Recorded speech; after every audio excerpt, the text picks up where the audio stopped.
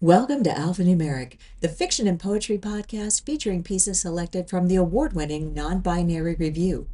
Today, The Demon You Don't See by Sumitra Singham. Evening bruises the sky. Nightfall is quick here. Mock used to caution us to stay indoors at this time, especially with the west wind blowing off the Straits of Malacca. Inimasahantu, she'd say, the time of the spirits. A chill wind stirs the leaves, pimpling my bare arms. There's a banana blossom hanging almost to the ground, swollen and purple, suggestive of violence. Each tree fruits only once, then dies, birthing a new shoot to take its place. The villagers will be angry with me for taking the blossom, but Sarima loves the heart of the flower. I pull my father's keris from my sarong waistband and, muttering the incantation, deftly behead the flower off the tree. It is a good one, long as my arm. Ah, I draw in a sibilant breath. I've pinked my forearm, the bite stinging. I should be more careful. Immediately, the smell of frangipani coils around me.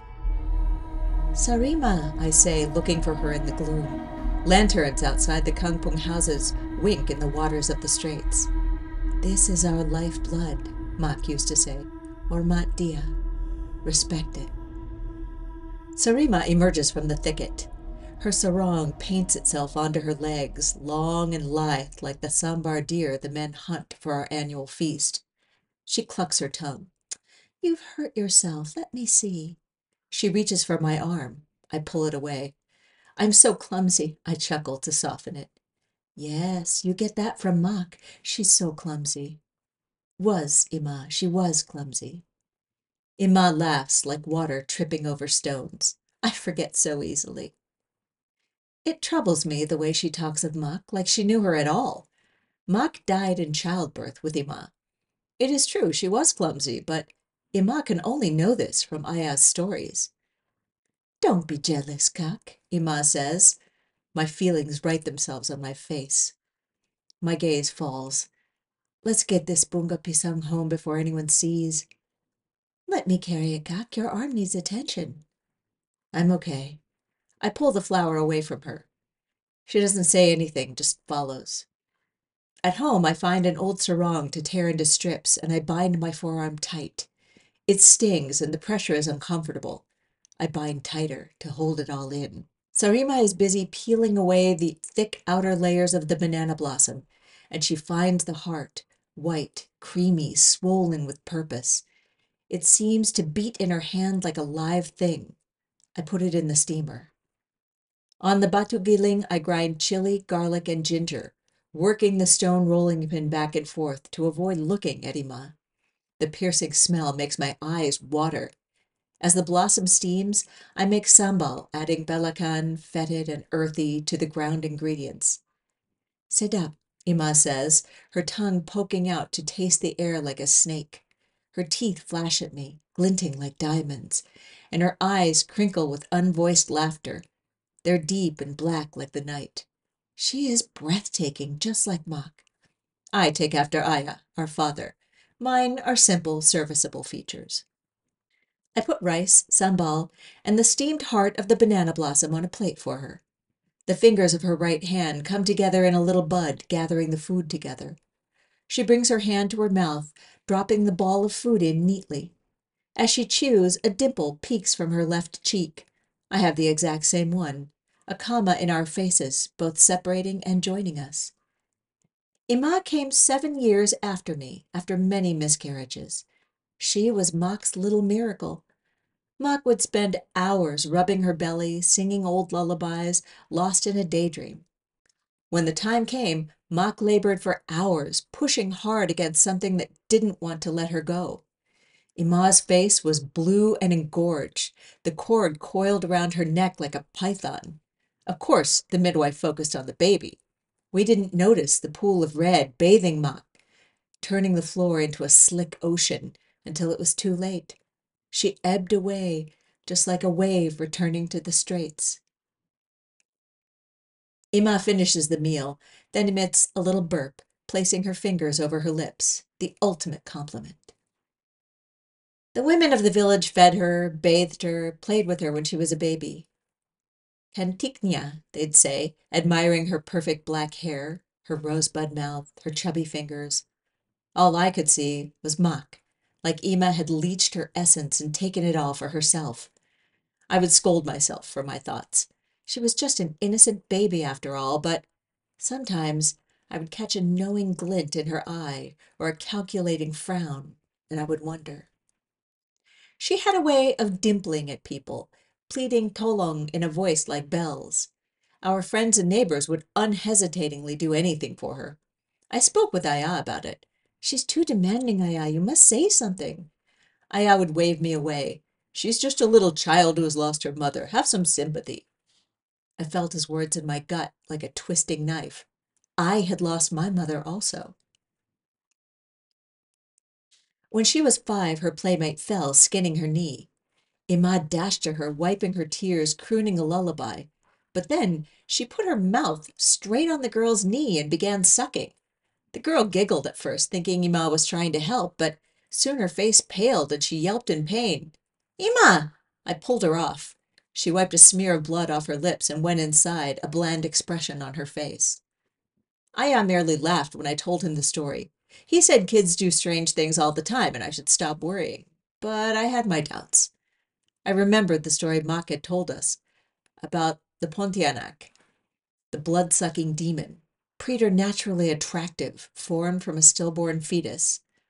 Aya gave an irritated sigh, calling me superstitious. Had I forgotten that it was Mak who had died and not Ima?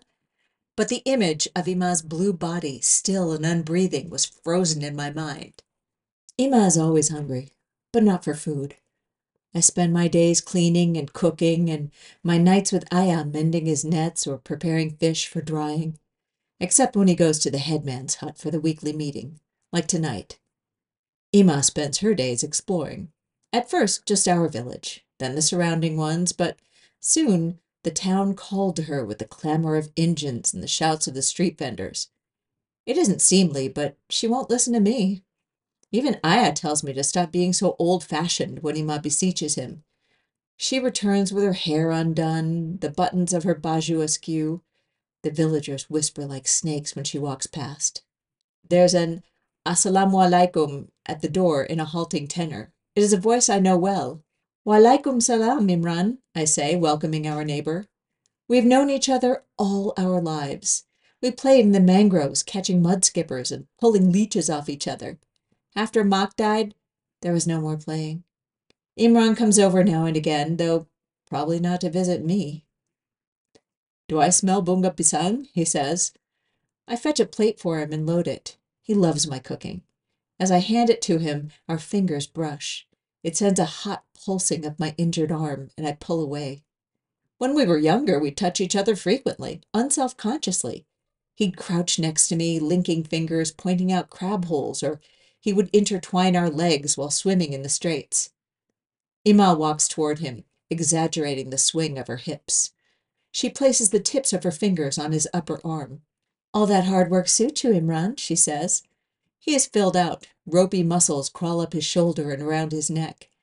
His face is clean and clear, like his features have been carved with a knife. Ima is so obvious, and yet he cannot avoid beaming at her. "Yes, Ima, come out with us sometime." "Me? On a sampan? Fishing?" she trills. "I wouldn't know what to do." "I would." My voice is like lemons. "Oh, of course, Kak. You are much more practical." Imran finishes his food and thanks me while washing his hands. With that little waver in his voice, he asks, "Would you like to, go for a walk?" Ima clasps her hands together as if she's been offered a great gift. "That would be wonderful." But I don't miss the side glance she gives me, and she doesn't miss the patch of color on my cheeks. I busy myself with the dishes, clanking them together. The detergent feels rough and dry on my hands. They leave without saying goodbye. When I'm done, I go outside. The night air hangs low, pressing the breath back into my lungs. My skin feels hot, too tight. Suddenly, a shriek pierces the sky, loud and bright. It is to my right, close to the water. I can hear a scuffle, then a groan. Imran, surely. I check that my keris is in my waistband and run to the shore. The sandy ground feels brittle underfoot, but I run on, neatly avoiding tree roots. I've run this path all my life. On the shore, I see them on the ground, twisting like worms. For a moment I'm frozen, but then Imran calls out, his breath coming in ragged gasps. I run, drawing Aya's keris. Ima's teeth glint in the moonlight, pointed like daggers. She is about to sink them into his neck. He arches away, but she has her knees clamped around him. His sinews bulge and strain. She hasn't seen me. Keeping to the shadow of a coconut tree, I creep toward them. She must be stopped. Without hesitation, I bury the keris into the back of her neck. It is the only way to stop a Pontianak. Ima stares at me blankly. Ka, a mere whisper, and she collapses. What? Imran shouts. What have you done?